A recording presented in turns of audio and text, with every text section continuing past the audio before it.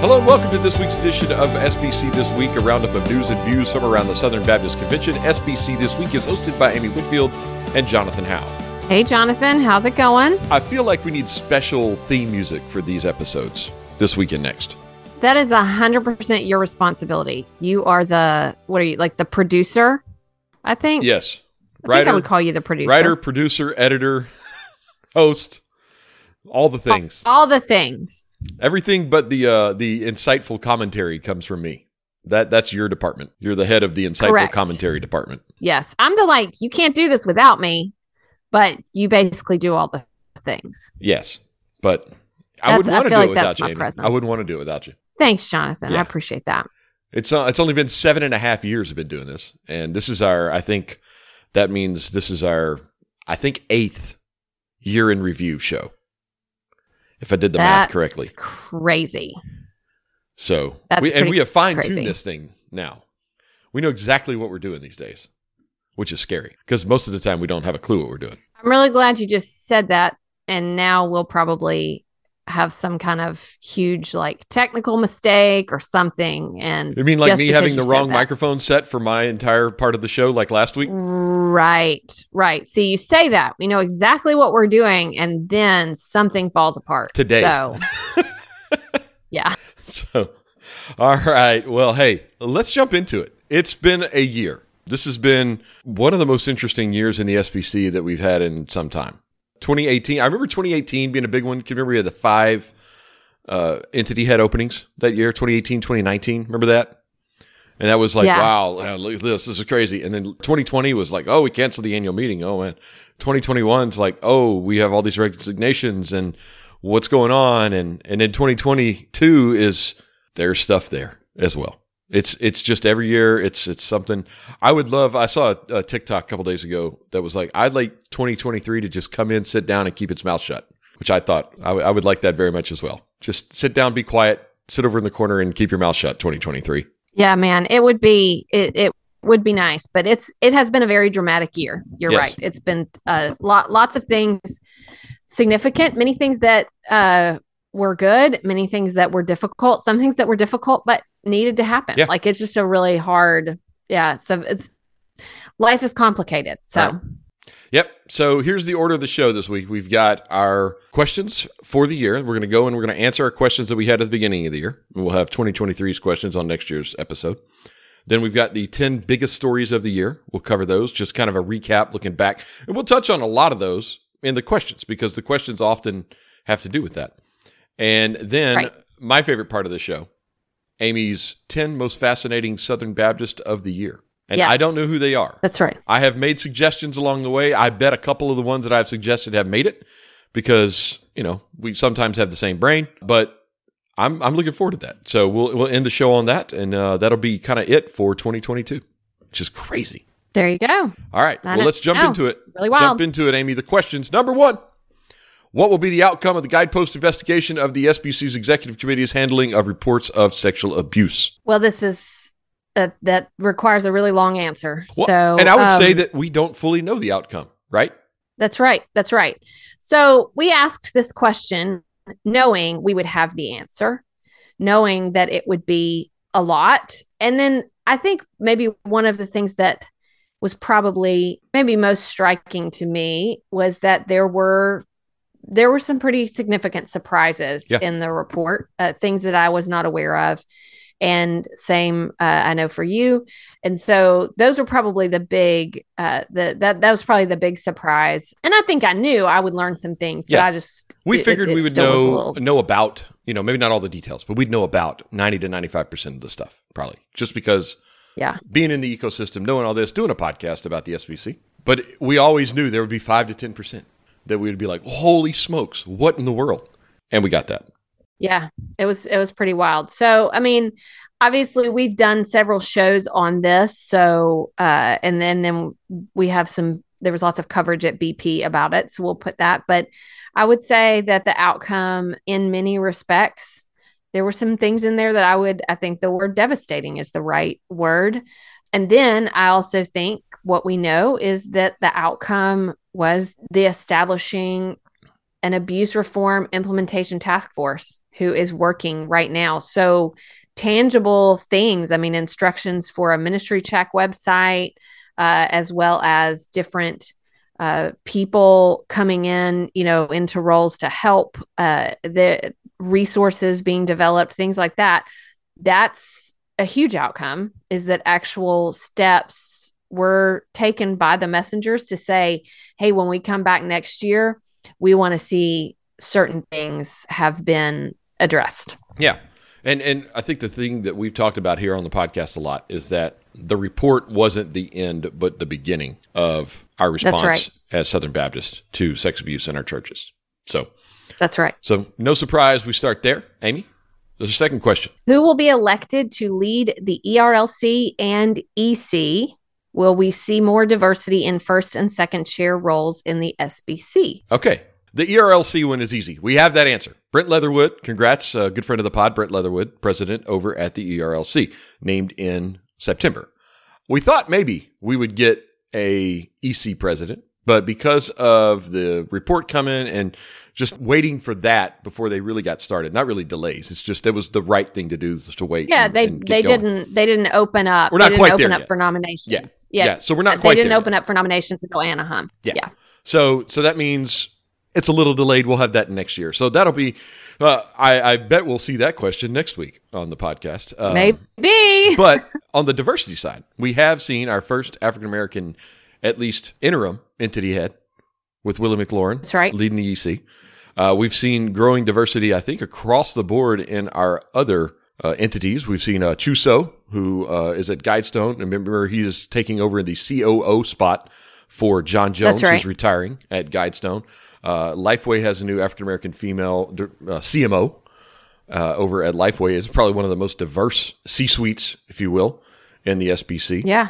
So we're making progress there, which I think is a good thing for us to see. Yeah. So when we talk first and second chair roles, we are seeing some more diversity. Well, and we also had, Amy, we had 2 state execs this year in Maryland, Delaware, and the BGAV, both African-American leaders elected to those positions to lead their state conventions respectively. And, in the presidential side and other things across the convention, the elected positions, we've seen a growing diversity there. So I think we're making progress there. Yeah. Pete Ramirez in California. I forgot about him. A new state exec out there, Hispanic American in California. So, yeah. Yeah. So that's we're taking steps. Yeah. Well, that's good to see. All right. Question number 3, a perennial question. Will we top 10,000 messengers Anaheim? Amy? No, we didn't. I think we knew that what the answer would be. Yeah, that was always a stretch goal. Right. I will say it was higher than our conventions out west have been. Oh, yeah. So that was pretty significant. Yeah, 12,543 total attendees, which is a lot, 8,133 messengers, and the largest convention since 1998 out west. So, hey, I mean, I'll take it. It's something. We got close to 10,000. Yeah, we weren't at 5, like in Phoenix in 2017. That's right. We're getting there. Mm-hmm. All right, next question. Will the upward trends in giving continue for Cooperative Program, Lottie Moon Christmas Offering, and Annie Armstrong Easter Offering? And they did. So, I mean, you're going to hear this later in the large, the biggest stories of the year, but first time since 2008, we topped $200 million in CP giving at $200.4 million. Lottie was up to a record all-time high at $203.7 million. And then Annie Armstrong Easter Offering also hit an all-time high at $68.9 million. So, yeah, the upward giving trends did continue. They did continue. Yeah. Yes. So that was exciting to see. So number 5, will Southern Baptists become too affinity-based at the risk of sacrificing cooperation across the convention? That's quite a question. I had forgotten that we asked that. I forgot we asked half of these questions. So yeah, and now I get to be the one on the hot seat to answer this. I would say no. Yeah, I would say that is correct. I would say no, although I would say that is a question to continue monitoring. I think the potential for the answer to be yes was higher at the beginning of the year than it is at the end of the year. I agree. Yep. I still think it's something we've got to stay stay looking at and considering. And we have to ask the question, we are a large group of churches that choose to cooperate with one another for the purpose of the Great Commission. And so what does it look like? We are going to have differences. We are going to have affinities that, we gravitate in kind of sub groups as far as spending time together or certain things that we do together, but we do have a larger cooperative effort. And so I think keeping that in view is good, but I would agree with you. I think it is probably not quite as pressing of a question as I felt in January. Yes. So, absolutely. All right. Here's another one. You get this one. How will social media continue to affect our cooperation? All right. Number one, we need to not ask how questions and just ask will, so we can go yes or no. So that's a note for next year. As I try to answer how will social media affect this? It will affect us negatively. That's how, because that just seems like it. But I will say this. All right. So in every ecosystem online, whether you're, it's the SBC or you're like an NBA fan and you're just big into the NBA online Twitter scene, whatever it may be. I don't even know if I'm sure there's an NBA online Twitter scene because the owner of the 76ers got popped for having a burner account, but that's another story. There's going to be a growing hostility of loud voices in that ecosystem. And just like every other one, we have to deal with that in ours. Some helpful, some not as helpful.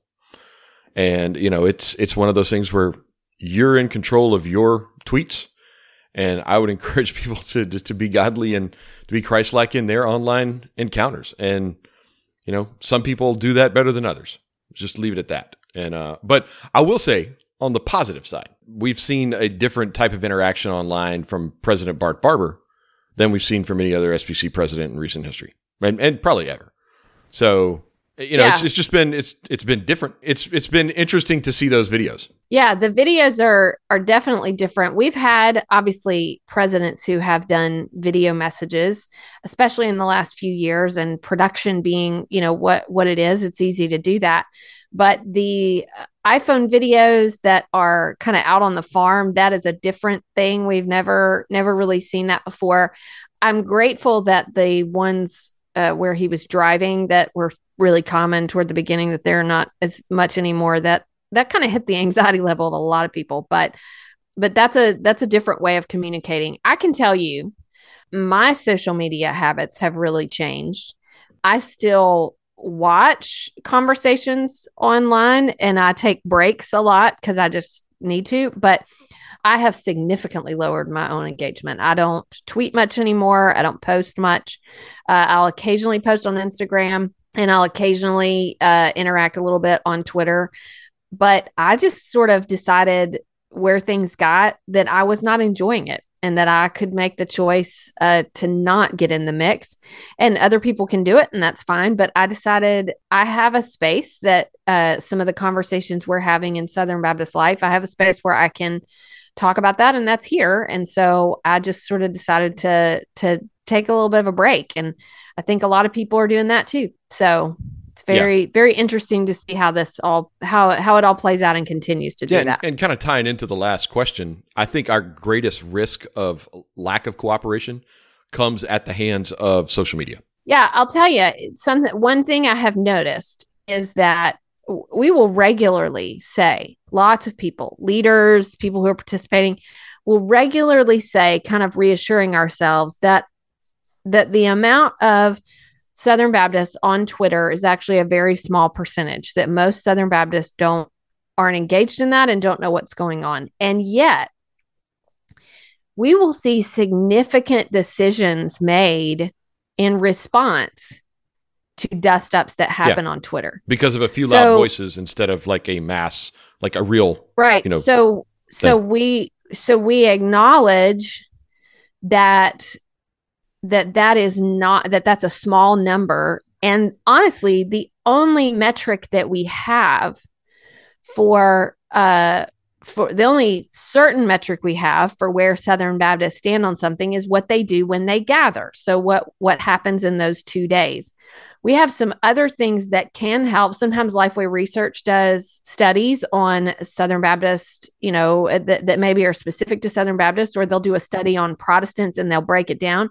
And that may give us a barometer through a survey that, the methodology is kind of set a little specifically. But social media, it actually will affect things that we're doing because of the kind of crisis that it can stir up. And that's a phenomenon that's a phenomenon that I am always watching. And I think that is concerning for our cooperation. I think it should be called Tempest in a Tweet Pot. Okay. See what I did there? That's cute. All right. That's cute. Okay. All right, Amy, next question. We turn our attention to global issues. As global tensions mount with Russia, with Ukraine, and China and the Uyghurs, what will be the impact of Southern Baptist missions efforts globally if political destabilization continues? Well, we got that answer kind of in March. Yeah, right. Because when the invasion happened this year, obviously we saw that destabilization continued. Here's the interesting thing. I would say particularly Russia and Ukraine, I mean, Southern Baptist missions efforts really they ramped up. Went to what's happening. Yeah. I mean, we got disaster relief workers like just rotating in and out. Now it looks different because where our presence there was more on the ground, and this has been like teams going and doing relief work, being in, nearby countries, helping people, refugees from Ukraine, things like that. Tremendous work there. And then I would say there is political destabilization in lots of places, more than what we just mentioned here. And so I think it certainly has an impact, some that we don't know, some that we know maybe, but aren't really at liberty to talk about, depending on, people that we know or whatever. So I would say this: what happens globally does affect the work, but I've been amazed to see the ways in which the work continues. Yes, absolutely. So, absolutely. Yep, incredible. All right, here's one. How will the Supreme Court rule on Dobbs versus Jackson Women's Health? And will that impact the legality of abortion in the United States? So the legality of abortion in America, Amy, that one's done. So Roe got tossed because of the ruling in the Dobbs case. And but what that did is like pushed it down to the states. Pushed it down to the So there's states. no federal protection for that anymore. Right. It depends on what state you are in. That's a serious conversation for us to have in terms of how we handle that. We have people who are in states where there are significant restrictions on abortion. We have others who are in states where there are very few restrictions on abortion. I'm one of those people. And then we turn around and see what that means is there are people coming from other states into ours. Abortion tourism. And so which those two words strangely put together. Yeah. Well, I mean, I've seen it play out more in, I was traveling the other day and was close to the state line and saw a billboard that was basically trying to reach out to people who might be looking for that, to say, come here. So, come here for help, basically. But it was for abortion. And so the way this has impacted the crisis pregnancy centers in those states, that's a big shift. And churches in a lot of those states as well. Many churches here have been, including my own, have been doing a number of things to help women and families in crisis, to help with crisis pregnancy centers, to just do more to be there. That when we say we want this to end, then we also want to be present for the situations that people are in. And so a lot of churches are really stepping up in those spaces, but this is an ongoing conversation. Obviously, there are debates in state legislatures. There are debates in Congress over this. This conversation is not over. And even within our own convention, we are having a pretty significant, we talked about this with the state conventions. We're having a pretty significant discussion about our traditional pro-life position, specifically as it relates to the women that are involved in this. And I think there are a number of people who land in this. So every time we debate resolutions, that comes up. Yeah. And so that Supreme Court ruling definitely contributed to that. Real quick, going back to something we talked about earlier on the sex abuse side, I think the same thing applies here. The ending of Roe v. Wade earlier this year wasn't the end of abortion. It was only the beginning of that next step of what ministry looks like in that life space. So the opportunities have never been greater, I don't think, than they are now. And churches, like you said, I mean, the opportunities for churches to make a difference in the space, to fight for life and help women that find themselves in these predicaments, never been greater.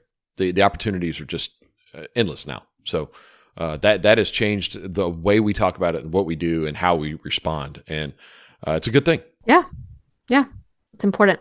All right, Amy, how will the mass influx of new members to the EC, which has been around 50 in 2 years, affect the entity and the convention? Well, I'll say this. The meeting in September, which was my first one to attend in a couple of years, or in a year and a half, I guess, it was very different. Yes.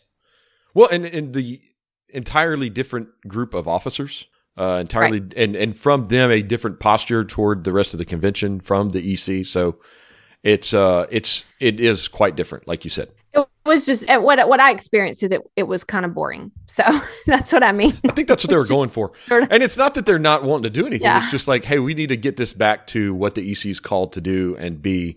And right. That's been an emphasis from Jared Wellman, who's the new chairman, as he's led the board, is just get back to the basics on things and, try to bring some calm and some, restore some kind of peace and trust across the convention. And the new members have taken to that. So right. So it has been very, very different, a little calmer. So, all right. I get the fun one for you. Oh, what will be the surprise story of 2022?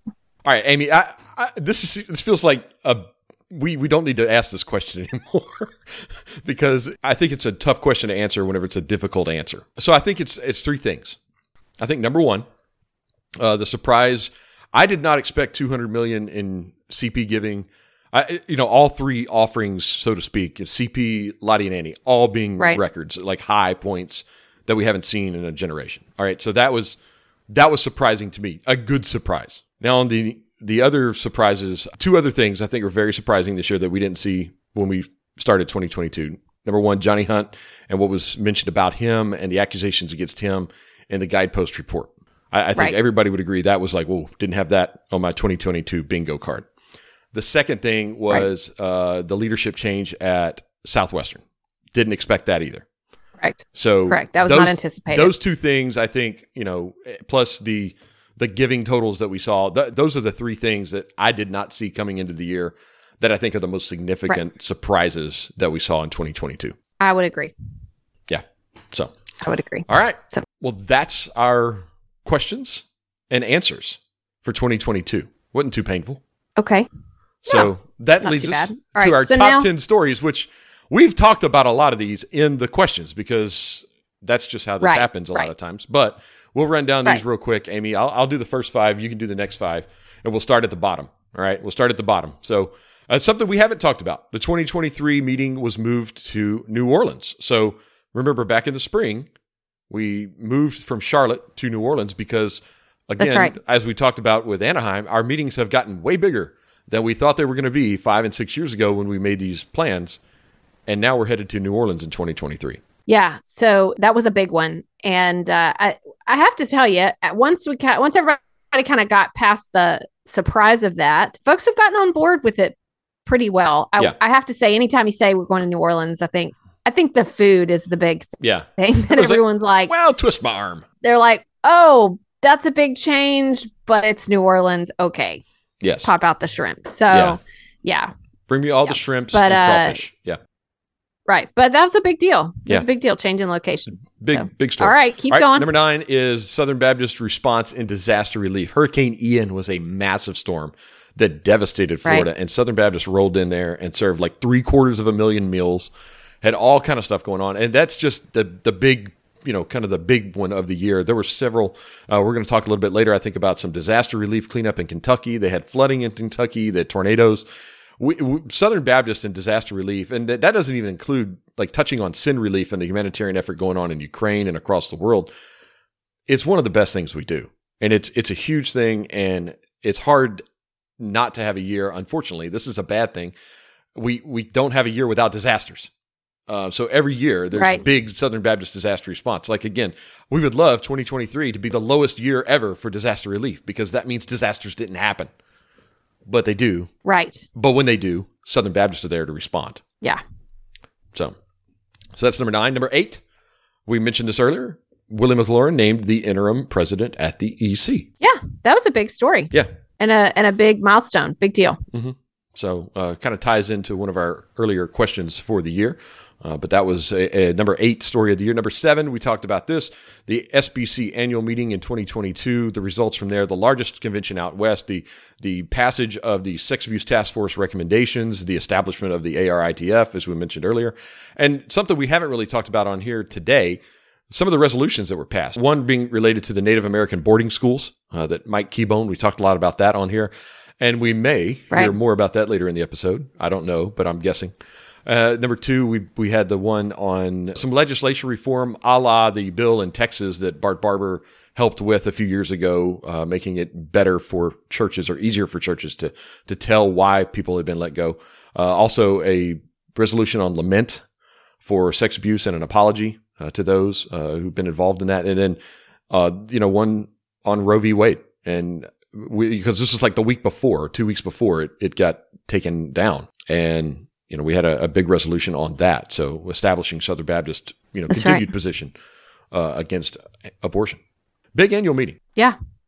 Really big. And great weather, by the way. So we got to get back to Southern California. So, all right, number 6, Southern Baptist Historic Generosity, $200.4 million in the cooperative program, $203.7 million to Lottie Moon, and $68.9 million to Annie Armstrong. We've talked about that at length already.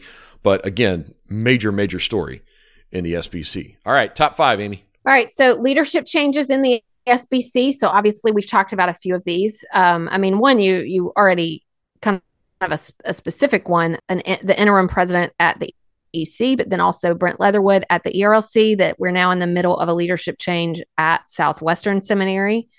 Other things, we have state execs everywhere that are changing.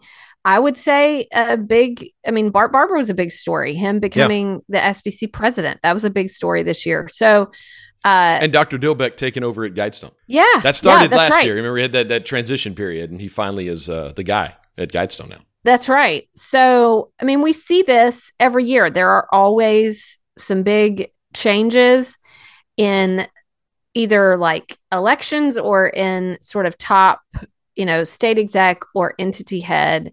And sometimes you wonder, we have a year where everybody stays the same. No, we don't. So yeah, we've had some pretty significant leadership changes. Number 4 was the Russian invasion of Ukraine. And that continues to be a big story. Obviously, as we're recording this today, we're recording this on Thursday, the 22nd. And this just last night, the president of Ukraine, Zelensky, addressed a joint session of Congress. So this is something that we're all talking about. But obviously, as we mentioned before, Southern Baptists and the desire to help with disaster relief in particular, this has been a huge story for us of just ways to help. I remember our director of sending saying to me, this is a months long, maybe years long crisis. Like, we're moving into a massive humanitarian crisis, not just a sort of military thing. Yeah. He told me, commented on that when it happened. And that's where we are. And I think also, we didn't mention this above, but the Ukrainian Baptist Theological Seminary has, been doing a lot of work and has updated Southern Baptist as well. So this is a big story for us. Number 3, the Department of Justice investigation of the SBC. That was a surprise story too. Yeah, something we haven't mentioned. Yeah, I forgot about that. That should have been in the surprise stories. Yeah. Right. Yeah. So obviously we just sit and wait for that to play out. And We cooperate, but it is definitely a big story. Number two, the overturn of Roe v. Wade, as we talked about earlier, obviously a massive story. And then number one, which we expected, I think, if you had said, what's the biggest story going to be? It's the Guidepost Solutions report and Southern Baptist response. One thing that was so interesting about that is I'd usually tell people when we have these crises throughout the year, especially when something's happening, in the fall or even in the early spring, I will say to people, it's impossible to anticipate what will be the major thing at the convention, what will be the major issue, because you can think it's one thing in January, and then by May, everyone has moved on because something has taken its place. And so sometimes you just have no idea. But what was interesting about this past year is because the report had been asked for by the messengers and it was supposed to be presented right before the convention in Anaheim, you just kind of sat watching all year knowing that no matter what crisis happens throughout, that we know what's going to be the major issue at the convention. And it was, we know what will be the thing at the annual meeting because we know that report will drop. We just don't know what it's going to say. And so that most definitely was the biggest story. Yeah, there's no doubt about that. So, all right, that's our 10 biggest stories of the year. And that brings me to my favorite part of the week this week. Of the year. Of the year. Your favorite part. I don't know if it's my favorite part of the year, Amy. There's a lot of other things in the year. But it's your favorite part of this episode. That's why I said this week. And that is your 10 most fascinating people. Amy, give it to us. All right. So just a little bit of review on this. For those who've never heard it before, it's kind of new, or those who have but have forgotten the way this works. I patterned this off of a special that Barbara Walters used to do every year of her 10 most fascinating people. You're the SBC's Barbara Walters, just to thank you. Reiterate. And the rules were always that they had to be living people, and it wasn't necessarily like person of the year or hero of the year. And it was just people that were interesting, like people that in this moment are fascinating and interesting for various reasons. And the other thing that she would do is it was a very diverse list always, that she would have people from the sports world, from the entertainment world, from the leadership world, whatever. So I try to do the same. I try to find people in different areas and do a mix of people we all know, and then maybe introduce you to someone you don't know. All right. So here comes the first one. And I will say, this was suggested to me online, but I agreed with it. It is Evan McPherson. Do you remember who that is, Jonathan? That's the kicker for Cincinnati. That's right. Broke the hearts of the Titans in January. Yeah. Thanks for bringing that up, Amy. So Cincinnati Bengals had been a lifelong soccer player. And then when he was in high school, he had brought a state championship. He was amazing. He brought a state championship to his high school. But really his sort of space on the football field was where he became known, and is just this incredible kicker. So he had a 52-yard field goal with the Bengals against the Titans, which is what sent the Bengals to the AFC championship game. So really big deal. So Evan McPherson is the son of LaDon and Amber McPherson, and he was super involved in his youth group at First Baptist Church, Fort Payne, Alabama. There's a picture of him in this BP story that was done from his youth choir trip. Youth choir at First Baptist Fort Payne. It doesn't get more Southern Baptist than that. Yeah. So really, really big deal, and pretty amazing. The BP story, it was a big story for BP that Scott Barkley did. So we put all the links in the show notes to these things. But Pearson definitely is a fascinating Southern Baptist. All right. Number two, and by the way, these are not really in any certain order. I mean, some years I kind of really will, if it's last year, Susie Hawkins, she was kind of, number one, but these are not ranked in any certain order. They're just a list. Wes Fowler. Oh, yeah. First Baptist, Mayfield, Kentucky. Yes. So Wes Fowler was someone who probably would prefer not to be known, but he is. He was the pastor of First Baptist Church of Mayfield. And if you remember, Mayfield, Kentucky got hit just a little over a year ago with a horrendous tornado, December 10th, 2021. Just like things we've never seen. And I have been to Mayfield for a wedding once, and I remember it was the sweetest little downtown. There were 1,300 homes and businesses that were severely damaged or completely destroyed. It was like a 90-minute span, and it just basically destroyed the town. Yeah, killed 80 people. Yeah. Well, in the days after that, Wes Fowler, he is a student at Southern Seminary, a PhD student.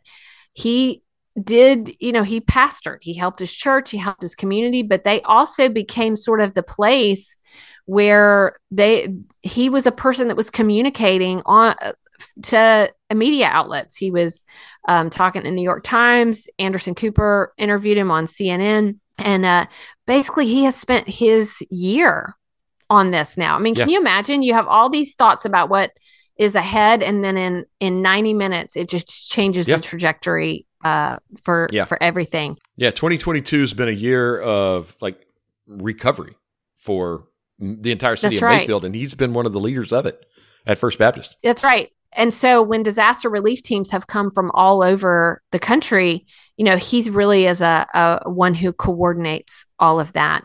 And so there's a great story just in terms of being a connection point.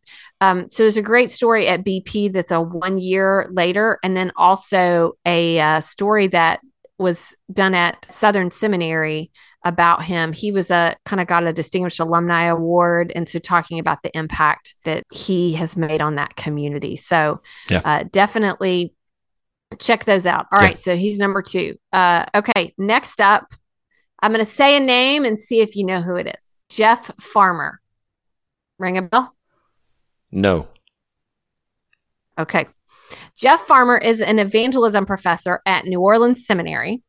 Well, now you're going to make me look bad. I don't know the guy at New Orleans. Thanks, Amy. Sorry. And I got this from BP. So thanks for reading, Jonathan. Oh. So Jeff Farmer is an evangelism professor at New Orleans Seminary, and he is the associate director of the Caskey Center there. All right. So here's the deal. He did, there was a story that Marilyn Stewart down there at New Orleans, she wrote up, and it got my attention. I thought it was really cool. He took his sabbatical this year. And for his sabbatical, he's been researching growing churches.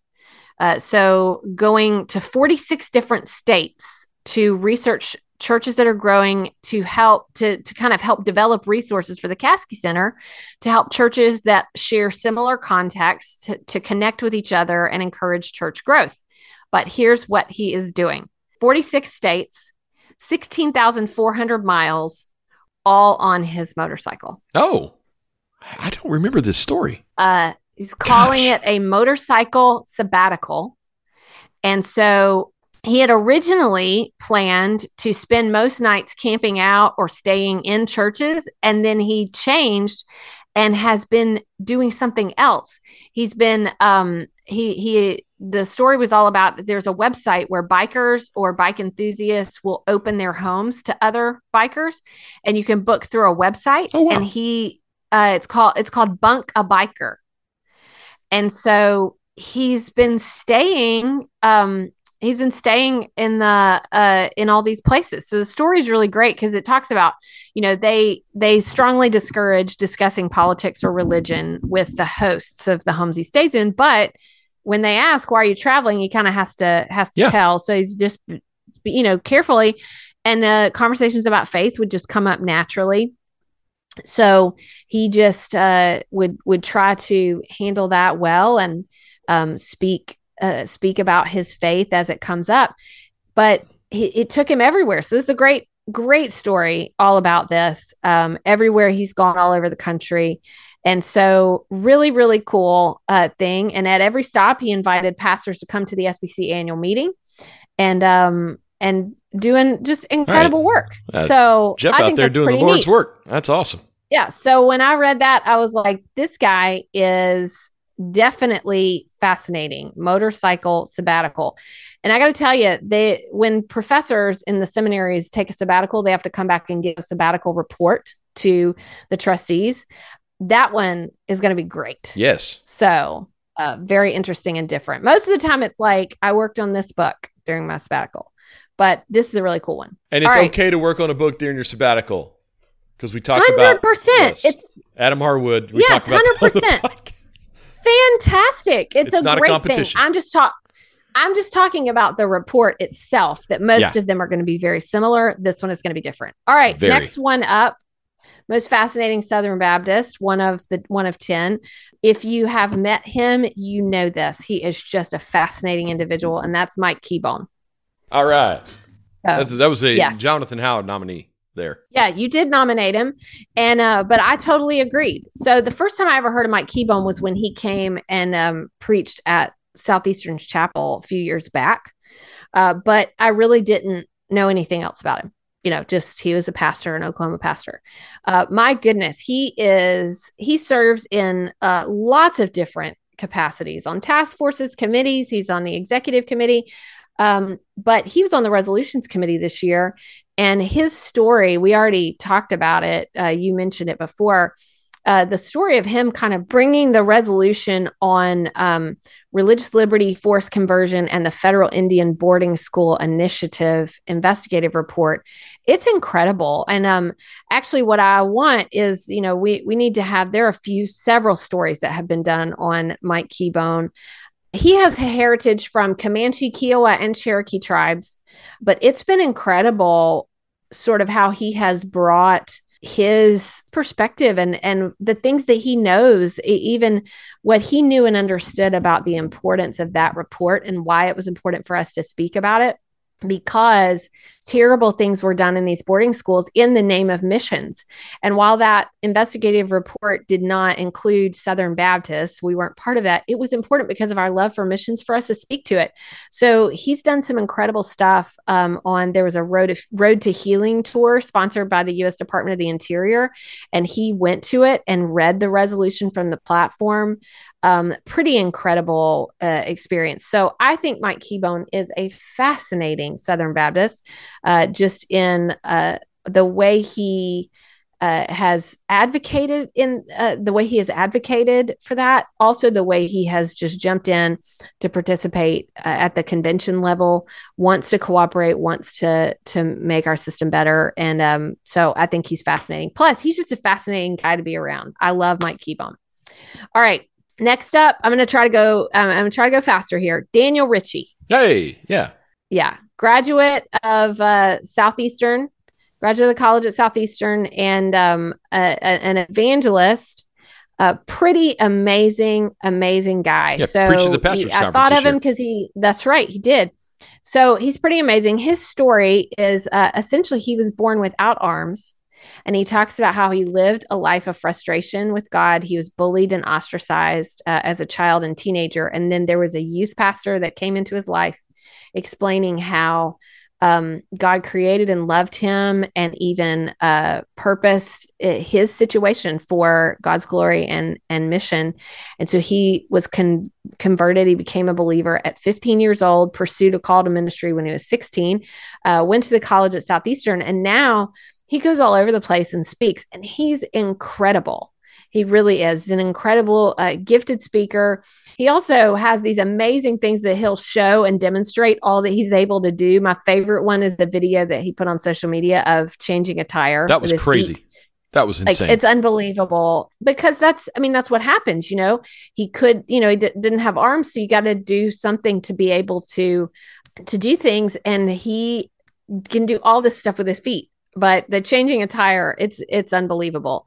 But I think Daniel Ritchie is just wonderful. We know their family. We respect him and his ministry so much. And I just think he's a fascinating person. All right. So next up, privilege here. I did another person connected to Southeastern, but I do think he's fascinating, and it's been a big year for him.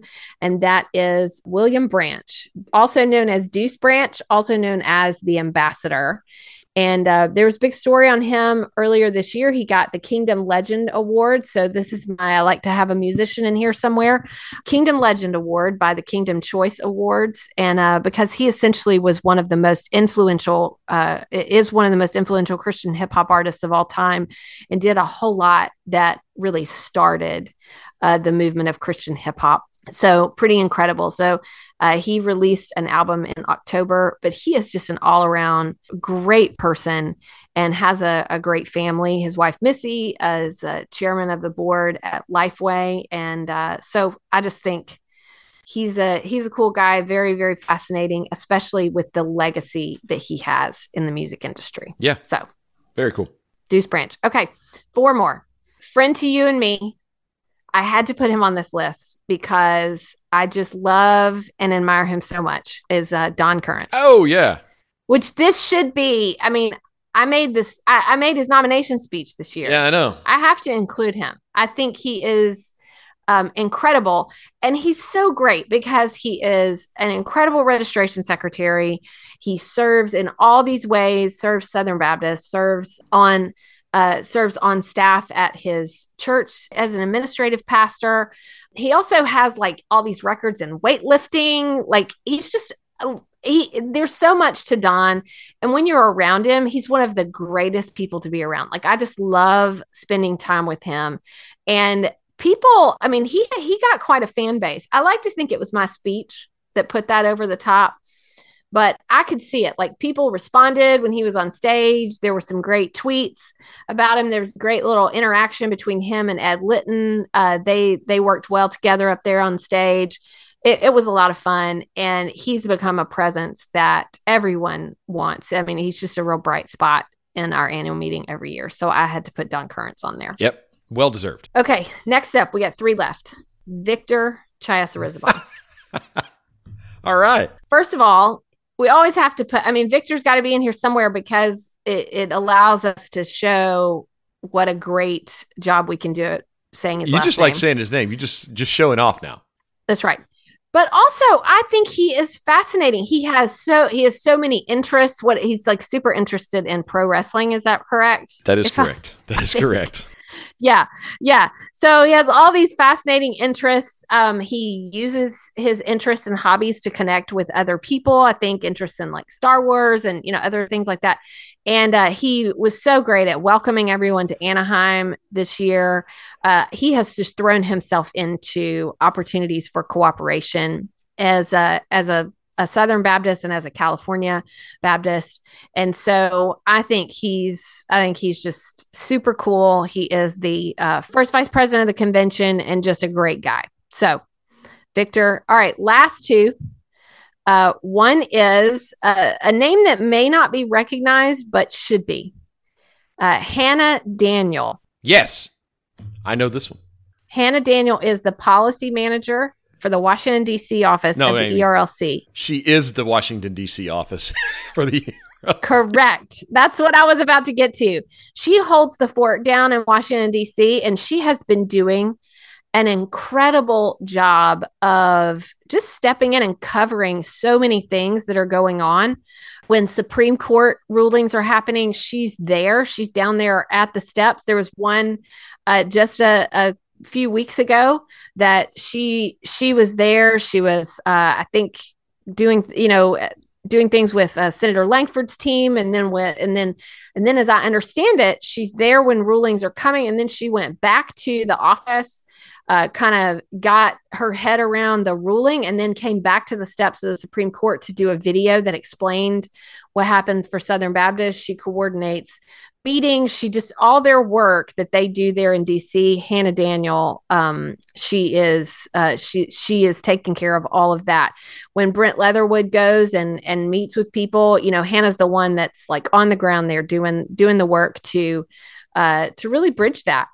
So she graduated with a degree in economics from Union University, and she's kind of a rock star because she is like not that long out of college, but just a real incredibly talented person. And so I've only been around her a little bit. I don't know her that well. I cannot wait to get to know her more in coming years. So she lives there in Washington, D.C., and is a member of King's Church there. And I just thought, man, we need to make sure that people know who she is, and that when they see her doing the videos or things like that, that it is well worth paying attention. All right. Last one. It's my last chance to be on this list. It's not you. Oh, another year. It is Itamar Elizalde. Sure. She is the ministry coordinator for Send Relief Puerto Rico. Oh. And I put her on there because I met her this fall when awesome. I got to go down there and we toured the Send Relief Ministry Center. And she's incredible. Yeah, it was Send Relief Day on the really podcast that day. You were in Puerto Rico. Yeah. I was at the one in Chicago. That's we're right. both like, this is weird. She was incredible. So the group I was with down there, our team from Summit that was down there doing some things, she gave us a tour of the whole place. I love just hearing about her. So she was born in Puerto Rico. She was raised in Worcester, Massachusetts, where her parents had moved from Puerto Rico to Massachusetts to plant a Spanish-speaking church up there. Oh, that's great. So then she went to University of Massachusetts at Lowell, and she was discipled by her campus pastor. She got kind of had a heart for missions. And then she went on to get a master's degree in criminal justice and criminology from Florida State. Wow. Worked in her field for a little while. And then she responded to a call to do collegiate ministry in New England. And then she went back to Puerto Rico to serve with Send Relief. Man, what so a she story. manages so she oversees the operations at the ministry center. She manages local volunteers who come. And she was, the story that when they did the grand opening recently in November, you can see her in there. She was translating for Bryant Wright as he was down there. And she's just incredible. I was so impressed. I loved meeting her. I hope I get to meet her again. And I thought this is somebody that our listeners should know. That's great. So, yeah. Very cool. All right. Well, good mix, Amy. Well done. Thanks. Other than leaving me off the list again, but it's all right. Keith didn't make the list either, so I feel okay. If he didn't make the list and I didn't make the list, He did not. Okay.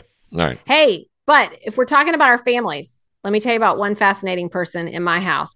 It's big news. Oh, yeah. Big news. Wake Forest High School, upcoming production of The Sound of Music, Captain Von Trapp in the Whitfield house. We are pumped around here. Yeah. So congrats, Drew. Yeah. So that's my bonus. Most fascinating Southern Baptist, Drew Whitfield.